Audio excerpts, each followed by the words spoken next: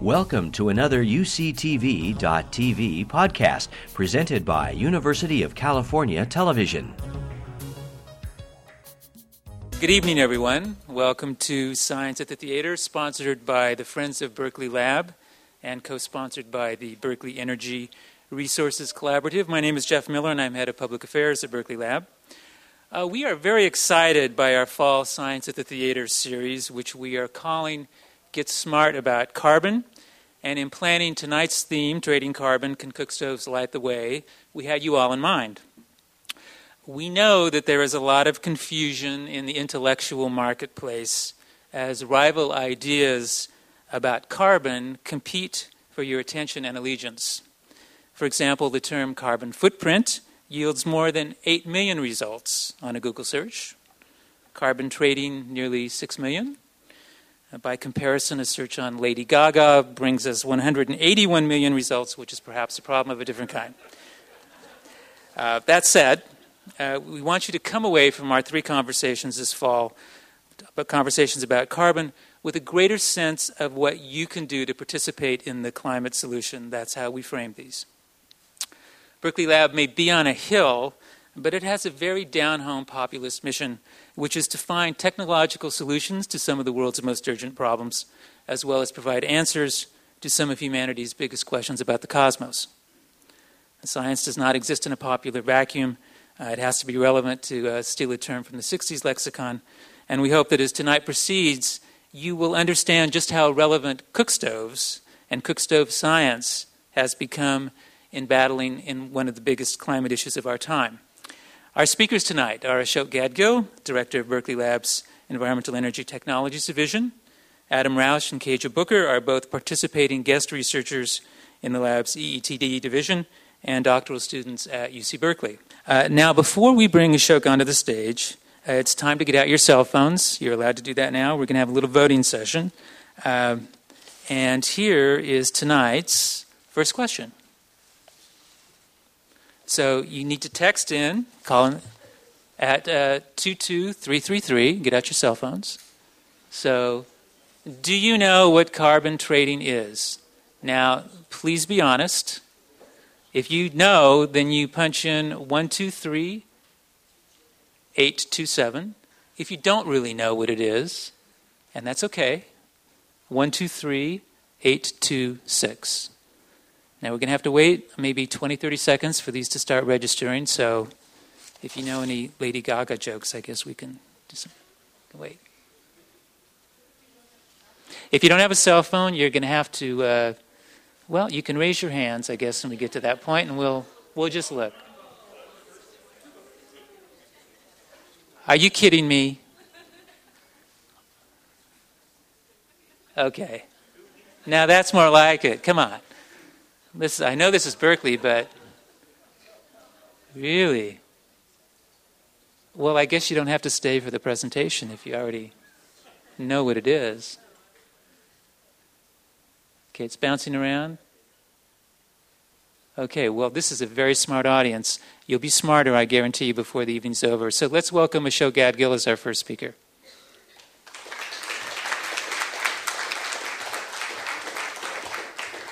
Thanks very much, Jeff.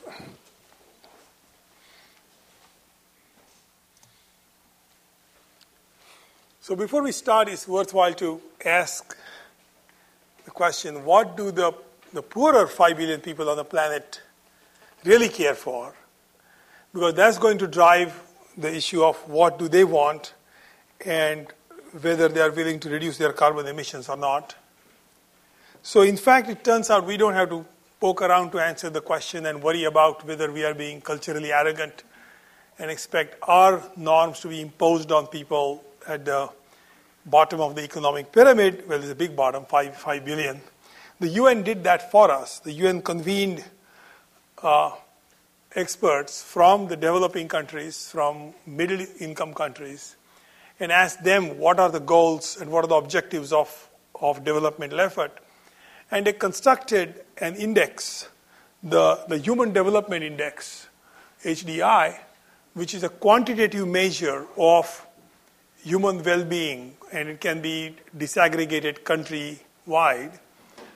it incorporates 3 different indices, and each of those 3 indices, the economic well-being or prosperity, and health, life expectancy, public health and health care, and literacy and education, each one of them is further unpacked into several measures, and all of these come together into these 3, and then they are put together into a single number called the HDI.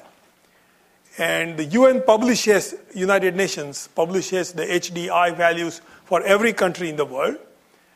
And it ranges from a possible minimum of 0 and a possible maximum of 1. And every country maps on there, and that gives an indication of what's the quality of life. So if we were to see what is the quality of life, this map shows you the HDI by world map with 0.95 and over countries shown as dark green, basically North America, Australia, New Zealand, Japan, and Western Europe. And all the way down you get to 0.35 and 399, which almost looks black, and I think there's just one country there. But 5 billion people live here, rest of the world. Okay? And that's what they're aspiring for. So the surprise, of course, is that HDI is very closely related to energy consumption, to modern energy consumption. And just as one aspect of, or a dominant aspect, let's look at how HDI ties to electricity consumption, per capita electricity consumption. And we can plot per capita electricity consumption on the horizontal axis in kilowatt hours per person versus human development index on the vertical axis. And you would see all the countries below the yellow band. You see this light yellow band. I should have made it darker. All the countries below the yellow band are the 5 billion people here. Okay? There's a huge crowd of countries there, which adds up, in fact, to the 5 billion. And then the yellow band is the 1 billion people. And the top band is under billion people. This is round numbers. The world population is 6.8 billion, but I'm rounding that off to 7 and giving you 5 plus 1 plus 1 in round numbers. The key point to notice here is that all these countries are crowded here with low HDI. They're crowded near the low values for electricity consumption, which is right down there.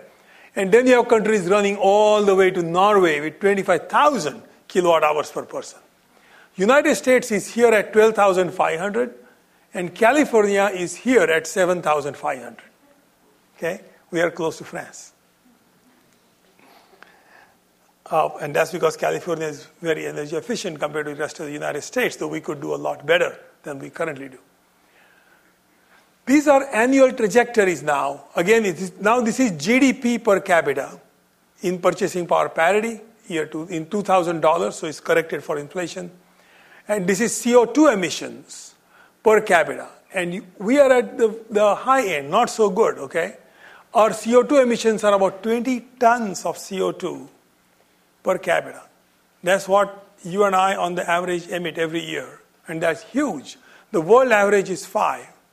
And these two giants, 1.2 billion each, China and India, are sitting down there, way below, in the corner. And their aspiration and their vision and their dreams are to become like us, right? Whereas in reality, what we need to do to manage carbon is actually bring our emissions down to some level like that. We need a huge reduction rather than their huge increase. So the real challenge is, which of these two trajectories are they going to follow? Are they going to follow the red trajectory, which is where US went? Or will they follow a low energy development path and maybe land up here as they get more and more prosperous? That remains to be settled, and the fate of the world hangs on that, among many other important questions. So here's a map of the world showing you population density.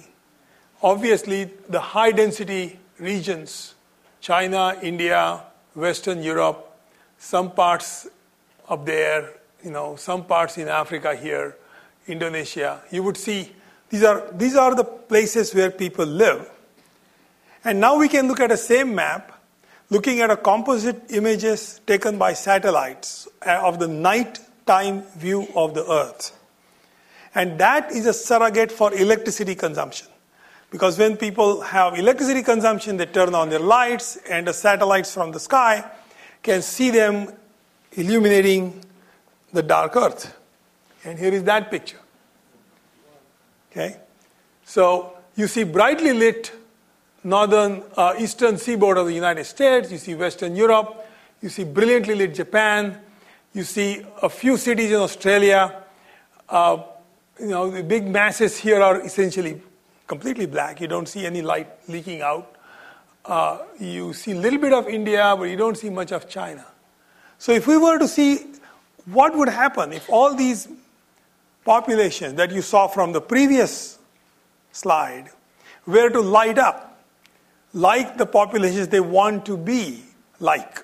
They want to be like Western Europe and United States. You can superpose these maps on each other. And this is what you get to see. Okay? You would see this mass here, unlit mass in Africa. You see unlit masses in China and India. And when they turn on their lights to become like this and that, that's what we are dealing with. Of course, we hope that when they turn on their lights, they'll be turning on compact fluorescent lamps and not incandescent lamps. But we'll see. That's the bridge we have to cross. Okay? So developing countries' position in climate negotiations has been quite a forceful and ethically grounded point of argument. They say that the world's atmosphere, the planet's atmosphere, is a global commons. That is to say, no particular country can lay a claim to the world's atmosphere. And there is little headroom left for adding any more CO2. We ought to be at about 280 ppm of CO2. We are already at 385 plus. And there is not much room to grow. And they say they too have a right to improve their livelihoods. And they didn't put most of the CO2 that is out there. So they're asking, what about us? Are you going to ask us to stay poor and in poverty forever? That's the question. So one illustrative answer about which we are going to talk here is fuel-efficient cook stoves for the poorest 2 billion people on the planet. These are biomass cook stoves. The reason we call them biomass rather than fuel wood is because lots of people are so poor they don't even use fuel wood. They use twigs, they use sticks like this woman. None of this wood is something that will qualify for fuel wood in a safe way. If we were to buy fuel wood from Safeway. Okay. This is what she collects every other day. She's a woman from a Darfur refugee camp. And that's the kind of wood we are talking about. So that's the idea, biomass. And these people cook on solid fuels, mostly with stoves of very low efficiency. A typical stove of low efficiency is here. This is a 3-stone fire. Literally, there are 3 stones. They support a pot. And you light fire in the space under the pot. And that's a 3-stone fire. So almost all of the 2 billion people who cook on biomass, they cook on these simple 3-stone fires or with some homemade clay stoves, generally of very low efficiency, because that's been the tradition for centuries. And these biomass stoves emit soot, or what is called black carbon. Black carbon is a very potent driver for global climate change, for radiative forcing, for warming the planet. It is the second strongest man-made greenhouse agent right after CO2. But there's one nice catch to it. It's in our favor. CO2 molecules, once emitted, stay in the atmosphere for about 100 years. Which means if you stop emitting CO2 today, all the CO2 that is accumulated in the atmosphere is not going to go away for another 100 years. And we are not going to stop emitting CO2 today anyways. With soot, it's a lot easier to stop emitting soot by making the biomass stoves more efficient. And soot has a lifetime of only about 4 to 6 weeks. That's it. So if you were to take soot production out, the atmosphere will rapidly clear of the soot. And this is a prediction made by Ramanathan and colleagues, saying if you were to stop the emissions from burning fossil fuels and cooking with wood, dung, and crop residues from India and China, this is what's happening today. And this is what would happen if you only take out cooking with wood, crop, and dung projected calculation, if you take out all the soot. So the clearance of the atmosphere is very rapid for black soot. And this is one of the rapid things that we can do, and of the second most powerful human-generated greenhouse agent in the atmosphere. So we started working on fuel-efficient stoves back in 2005 in response to the humanitarian crisis in Darfur. This stove cost about $25 and saves $250 per year of fuel wood to the Darfur refugee woman, and it lasts 5 years. It also saves about 2 tons of CO2 emissions per year that is in use, so about 10 tons worth. 2008, World Vision approached us, having heard of our work in Darfur, saying next doors to Sudan, which is where Darfur is Ethiopia. And World Vision is one of the largest charities in the world. They said, look, Ethiopia is in bad shape because it's got a big population, 84 million people. The forest cover, which used to be 35% in the middle of last century, has gone down to about 3%. And still 80% of the people rely on fuel wood and twigs and branches for cooking their meals. So their back is to the wall. Is there something you could do to adopt the stove developed for Darfur in Sudan, to apply that to Ethiopian conditions so that it would be a very cost-effective thing to do?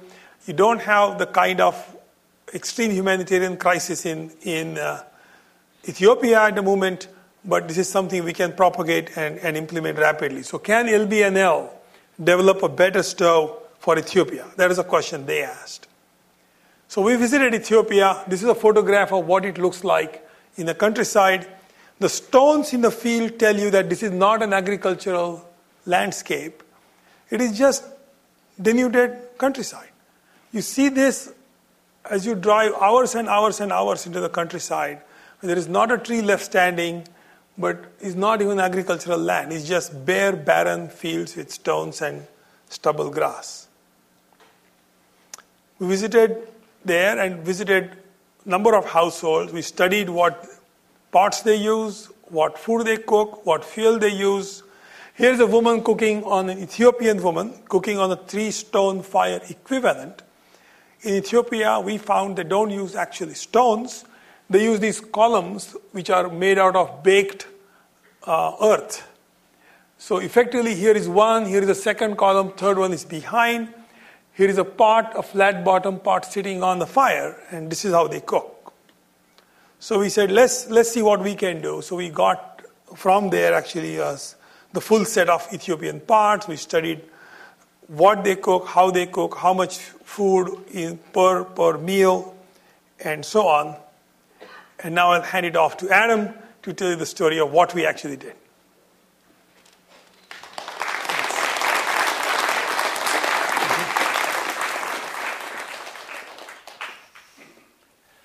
One of the principal tenets of our group has been that we seek to understand and respond to the needs specific to each group of people we're working with. For example, these 2 images are very similar. At left, we have a Sudanese woman preparing a meal. At right, an Ethiopian woman is doing the same. But it's important to note that they're cooking different foods in different pots via different cooking methods using different utensils. You might notice the Sudanese woman is cooking outdoors, while the Ethiopian woman is in her home. Or that the Sudanese stir stick is over twice as long. And that may seem trivial, but when the Sudanese women cook a sida, one of 2 principal staples, they stand above the pot and stir so rigorously that the Darfur designs required holes so the stoves could be staked into the ground. When you add up differences like this, it means that the women involved have different needs, and that we are willing and even enthusiastic about addressing these needs individually. It's one of the principal reasons World Vision was so enthusiastic to work with us.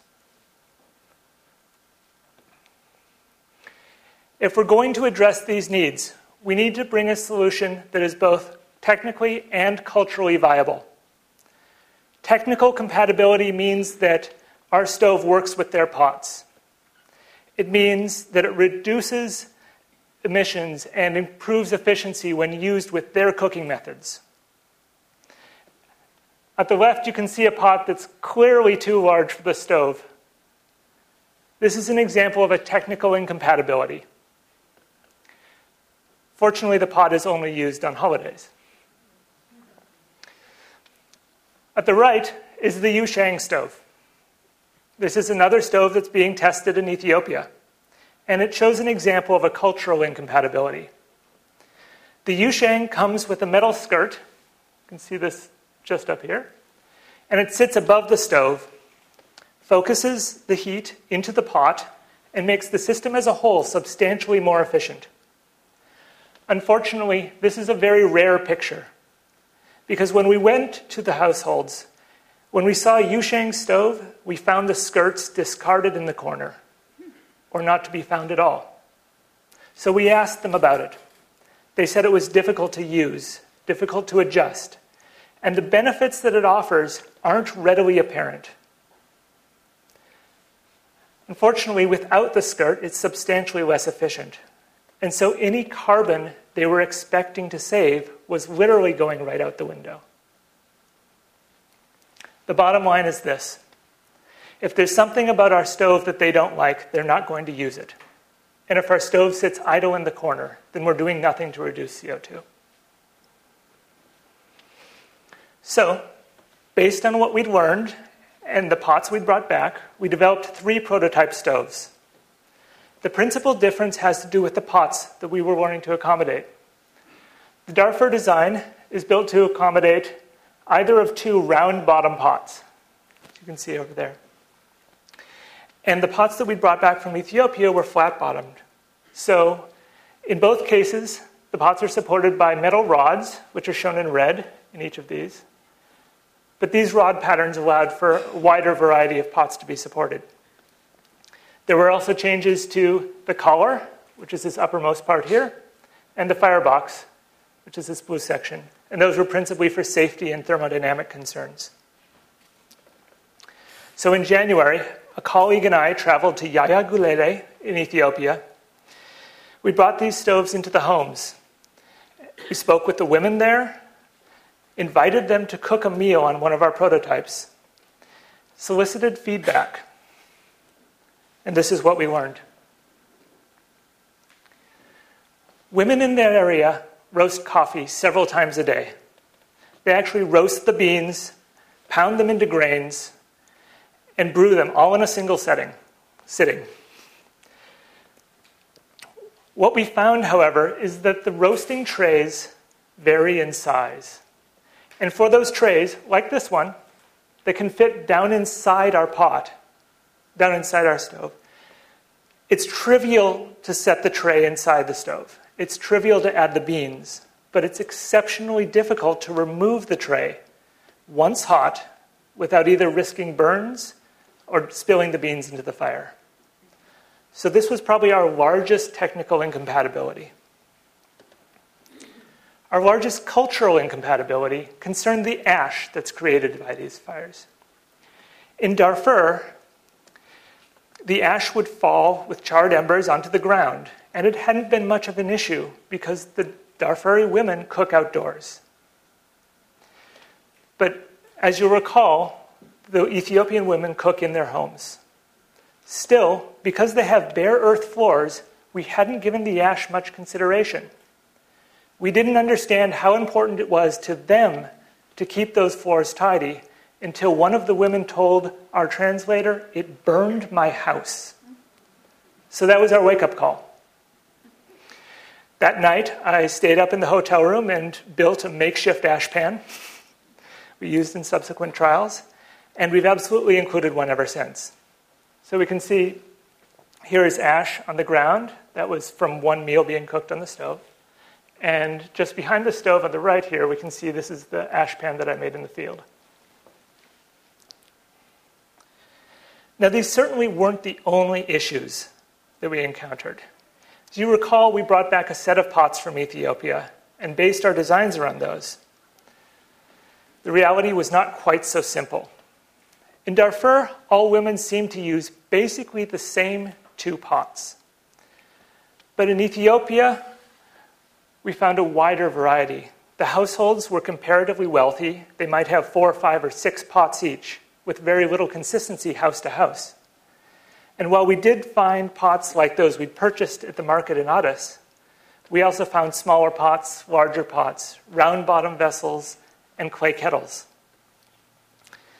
To make a long story short, only 2 of our designs proved sufficiently versatile to deal with all of these pots. So we worked from those 2 designs, along with all of the other information we gathered on our second trip, to come up with a pilot design. The pilot design has 4 rods, you can see here, to support the pots, and it supports a wide variety of pots with stability and without causing rocking. It has a larger ash pan, which is underneath the stove in both images, so that triangular fixture here. It has stronger handles, and it has triangular tabs, which keep larger pots from sealing off the airflow. Finally, it includes a large coffee roasting tray, big enough to sit above the stove completely. Once we had a pilot design, we began testing the stoves for efficiency. There are several different efficiency standards that one can use, ranging from general to situation specific, based on 2 key trade-offs. First, a water boiling test measures the fuel and time required to bring a set amount of water to a boil twice, and then to simmer it for 45 minutes. It's very general and hence universally comparable between all stoves. But the downside is it doesn't aim to replicate any specific cooking practices. By comparison, a controlled cooking test aims to replicate a specific cook task.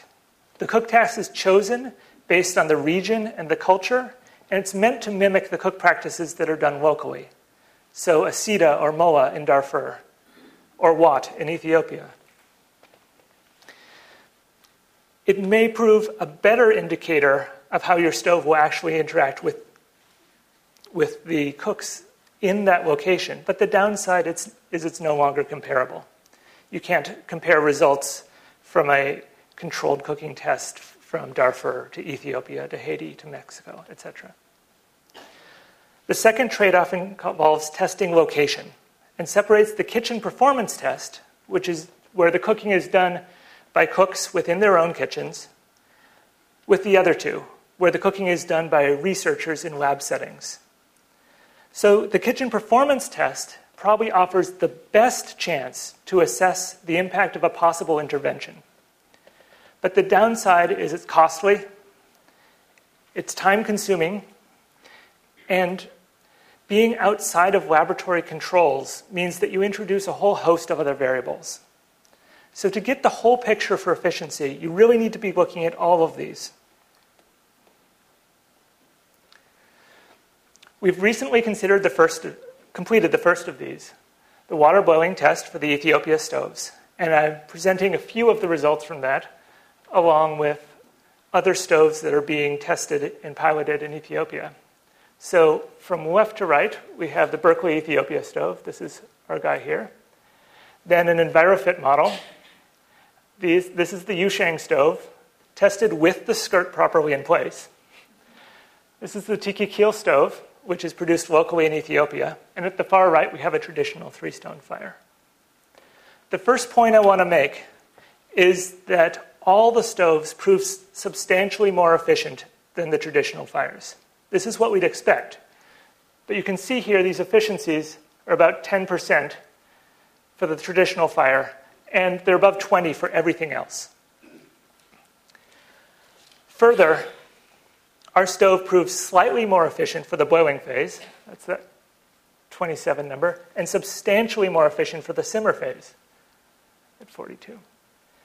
The downside is that our stove took longer to boil than any of the other options. So in a nutshell, our option is slower but more efficient. The other side of testing stoves is emissions. This is our laboratory setup for testing emissions. The apparatus is seen here. This fire is tended underneath this metal box. Hot gases flow up through the ductwork, where they are mixed, sampled, and sent to various instruments. We have, in this apparatus, completed tests for the Darfur stove and for open three-stone fires, measuring carbon dioxide, carbon monoxide, various particulates, which are relevant for health reasons and other things, as well as black carbon, which is the soot Ashok was mentioning. Likewise, this sort of testing is going to be a crucial step for the Ethiopia program, because it's going to allow us to quantify both our greenhouse impact in general and our CO2 reductions in particular. And with that, I will turn it over to Kasia Booker.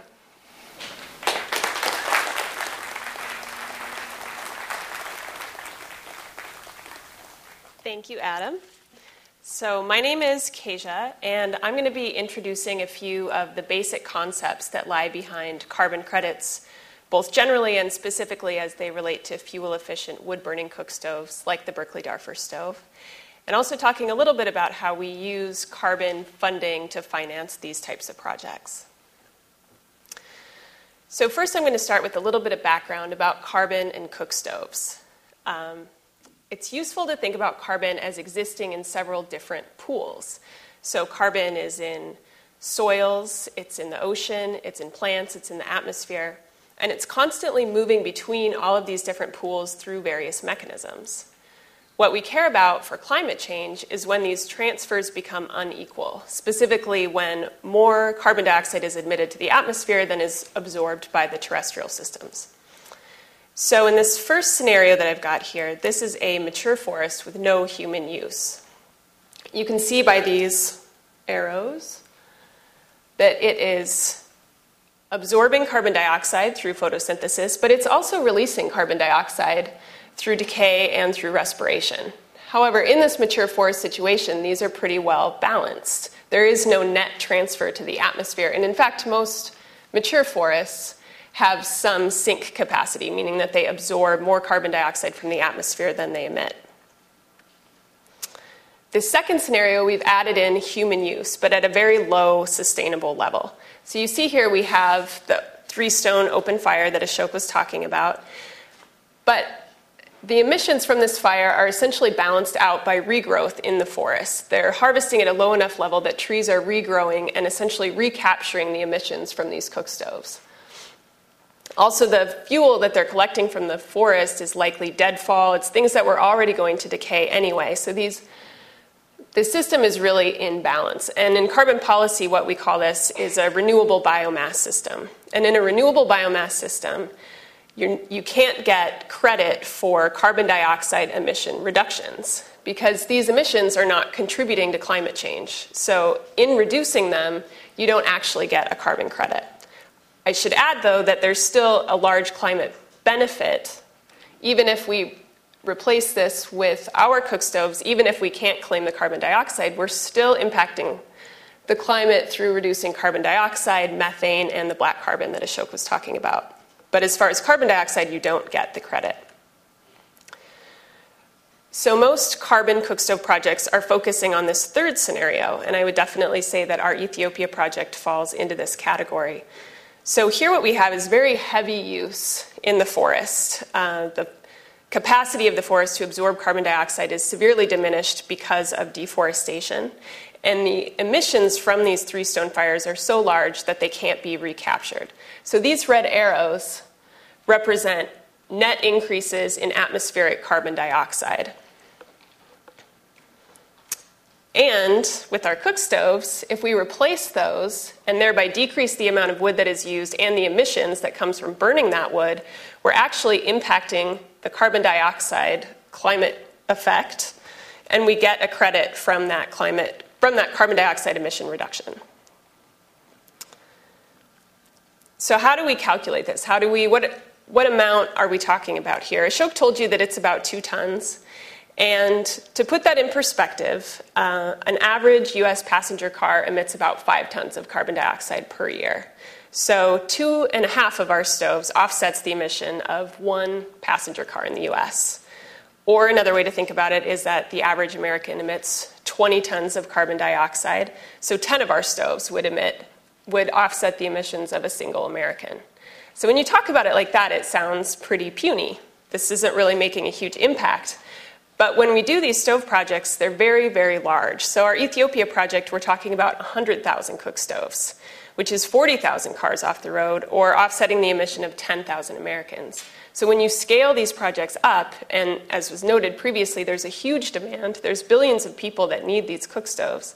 When you get onto that large scale, you're talking about a really significant climate effect. So how do we calculate a carbon credit? We start out by calculating the emissions baseline, which we do by calculating the emissions in absence of the project, in this case, the Three Stone Fires. So Adam talked a little bit about how we do this testing in the lab and out in the field.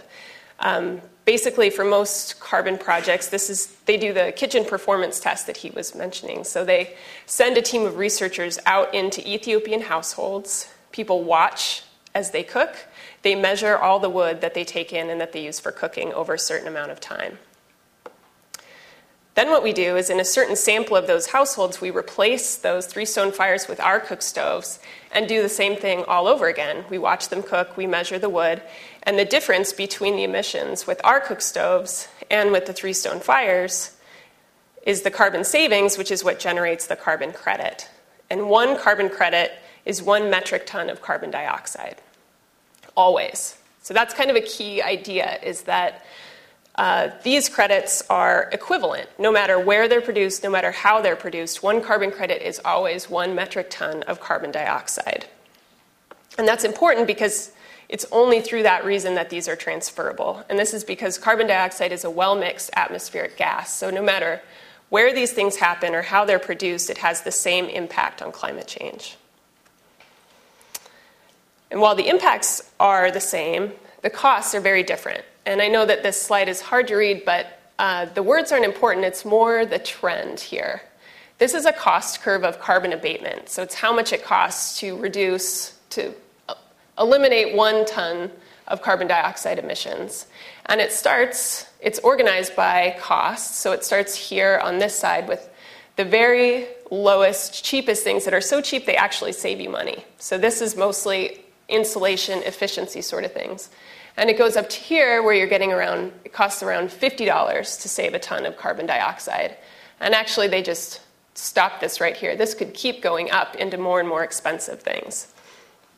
So the effect is the same, but the cost is different. And that leads you to the idea that maybe it's the most efficient thing to do to start with these cheap options. And that is what the carbon market is supposed to do. So the carbon market allows those for whom it's very expensive to reduce to pay people for who it's cheaper to reduce to make those reductions for them. And that's kind of a mouthful. So here is an example that hopefully helps explain this. So in this hypothetical situation, there's 2 companies, A and B, and their total carbon emissions are 15. A emits 5, B emits 10. And their abatement costs are different. For A to reduce their output of carbon dioxide by 1 ton, it costs 25. For B, it costs 50.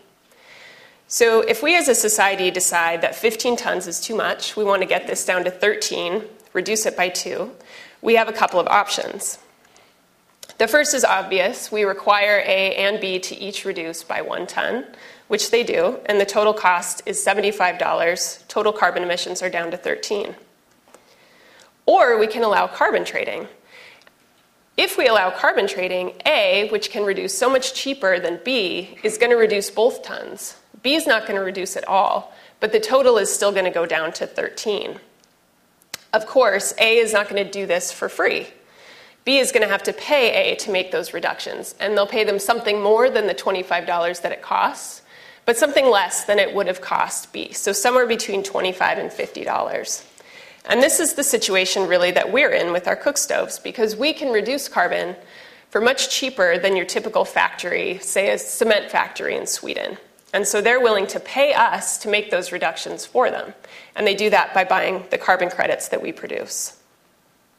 And this can be done in a lot of ways. It can be a project-by-project basis where one company approaches a carbon or a cook stove development group and puts together this project. Or because carbon trading has grown and become such a widespread global phenomenon, there's actually market exchanges where this buying and selling can happen now, the same way that you buy and sell socks.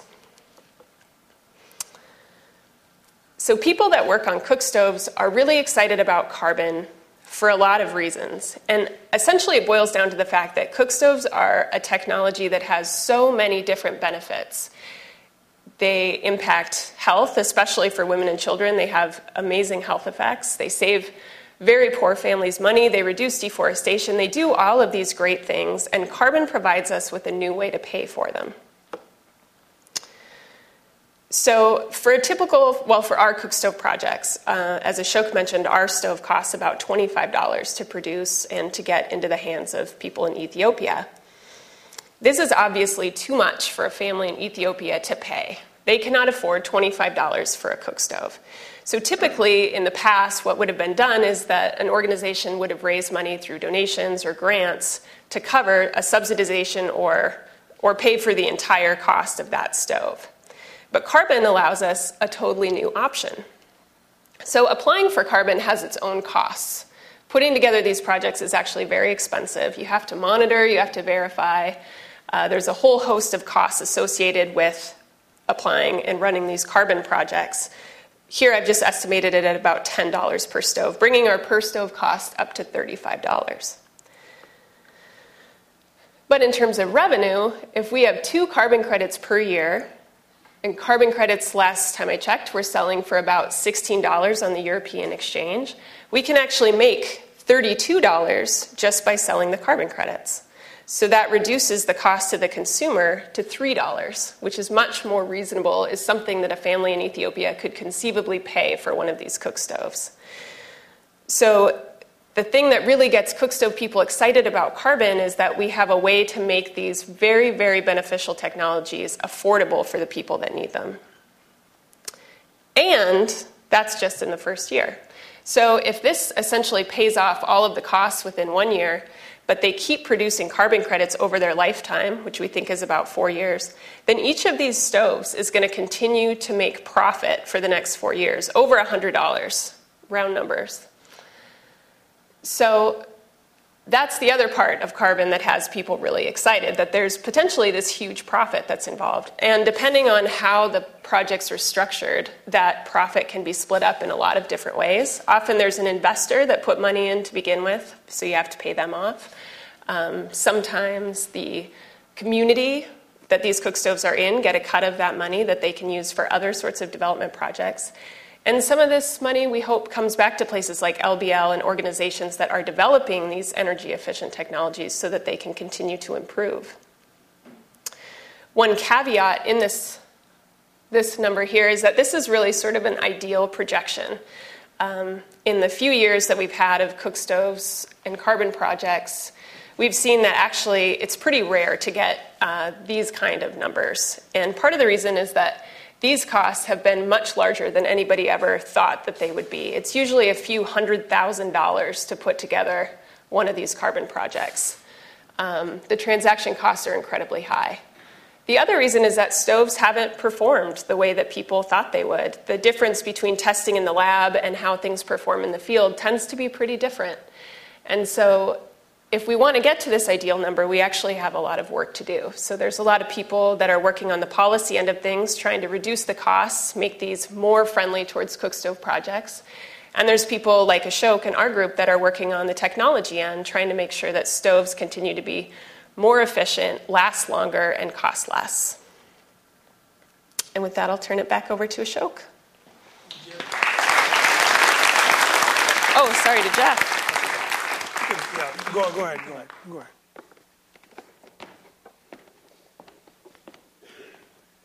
So we're going to have voting time again. So get your cell phones out. Okay, so do you think carbon trading will curb climate change? Again, text in 22333. Yes is 124344. A no is 124343. So let's see how we do.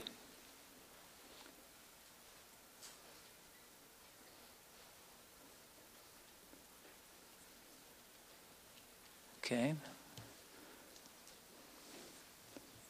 And oh, here come the no's. Oh, it's a horse race now. Oh, skepticism reigns. Cage, I don't know. I think you have to come back up here and redo your presentation. Well, okay. They liked you after all. Okay, well, something fun. Shok's going to finish off, and then we're going to go to our Q&A session. Yeah.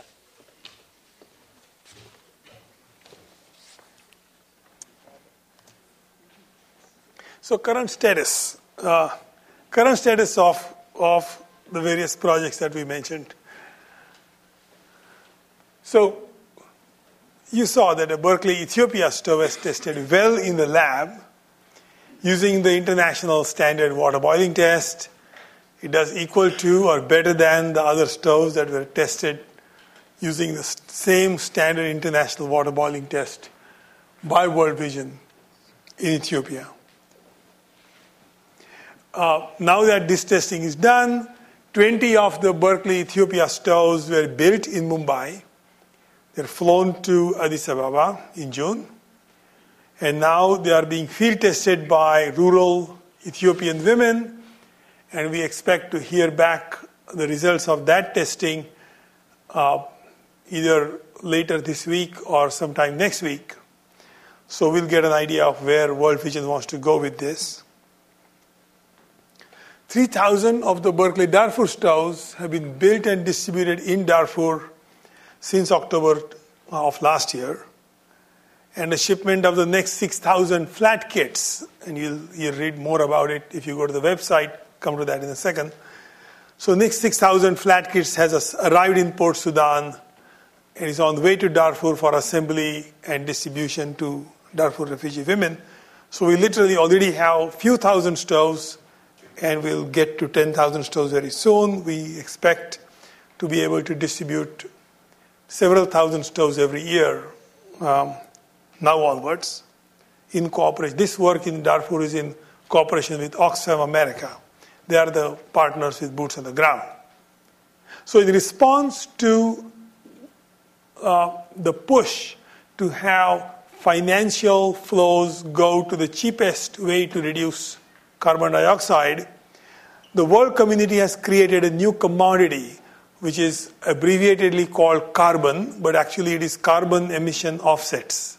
Okay? So carbon is a new commodity that's being traded, and that trade permits the financial flows to go to the cheapest option, to the cheapest bidder, to reduce CO2 emissions, assuming that is being verified in a transparent and authentic way, and that is built into that mechanism. The carbon trade will actually need to rise very rapidly because we don't have much time. In a few years, it needs to rise to hundreds of billions of dollars annually, maybe close to $1 trillion. And the largest carbon trading market, London, already is trading tens of billions of dollars every year because Europe signed on to Kyoto. They started European emissions trading schemes, and they're already up to speed and running. And New York Stock Exchange is trying to catch up. Now I think last week, they made their first move to try to get into the carbon market. Lastly, valid ethical concerns remain about carbon trading that need to be addressed honestly, with transparency and listening to genuine concerns that are being expressed by both the skeptics and opponents of carbon trading. I'll just mention two of the ethical concerns that have been raised. One concern is that effectively the wealthy countries, us, are buying off carbon offsets from the poor countries so we can continue to drive our SUVs. And that's a completely legitimate concern. Are we buying indulgences like they used to be sold in the few centuries ago? So you could do all kinds of funny stuff after buying them. The second objection is that if the developing countries, particularly the ones which are economically moving forward, China and India and those like them, if they sell off their carbon credits by saving emissions to the wealthy countries, then when the time comes for India and China to start to reduce their own carbon emissions, they would have sold off their best low-hanging fruit to the wealthy countries at the cheapest rate because they're all competing with each other. And then these poor countries would be squeezed because now they would have to do much more expensive carbon reductions because their own opportunities for carbon reduction, the cheapest ones, they had foolishly sold off to the rich countries who were smart enough to just buy these opportunities rather than reducing their own emissions. So these concerns have been raised, are being discussed, and we'll see what happens. Lastly, what can you do? What can I do individually? Okay? So three things here in three boxes. First is there is a website called Home Energy Saver that Lawrence Berkeley Lab has developed, hes.lbl.gov/consumer. That's for us. And what it does is it takes you step by step by your zip code through details of your house, the way the house has been built and the ways in what weather it is and what size it is and how much insulation it has and what kind of windows and how much windows it has by square feet. And then it actually tells you what's the best thing you could do in terms of cost effectiveness to reduce your energy bill step by step. So it would tell you, is it better to insulate your attic even more or is it better to go from single pane to double pane windows? It would assess these benefits against each other and give you a prioritized list of what you could do to reduce your home energy consumption. The second thing is that PG&E has a program called Climate Smart. Surprisingly and somewhat regretfully, this program and their website is just www.pge.com/climatesmart. Only 40,000 people have signed up with this. What this program does is it allows you to entirely offset your own PG&E energy bill in terms of carbon credits. Those carbon credits are not purchased from developing countries. They're all being obtained by forestry plantations in the United States by a third-party forestry group that is being verified independently by a fourth group. So now you have extra certification. You have not gone outside the boundaries of PG&E. You have really offset all your carbon dioxide emissions for your house. I did it for my house, for example, and my PG&E bill went up by $6 per month, and therefore I can feel good about being a carbon-free household in terms of at least the PG&E energy that I use. And then lastly, to get to know more about and support the Darfur Stoves work, because it's indeed for the women and girl refugees in Darfur, and it is indeed a charitable effort. The website for that project is darfurstoves.org. And as you saw earlier, this is a donation of the stoves that we make with Oxfam America to help reduce the hardship and the risk of rape and mutilation for the women and girls in Darfur refugee camps. So with that, I would like to close and open the floor for questions. Jeff, you would like to moderate? You've been listening to a podcast by University of California Television. For more information about this program or UCTV, visit us online at uctv.tv.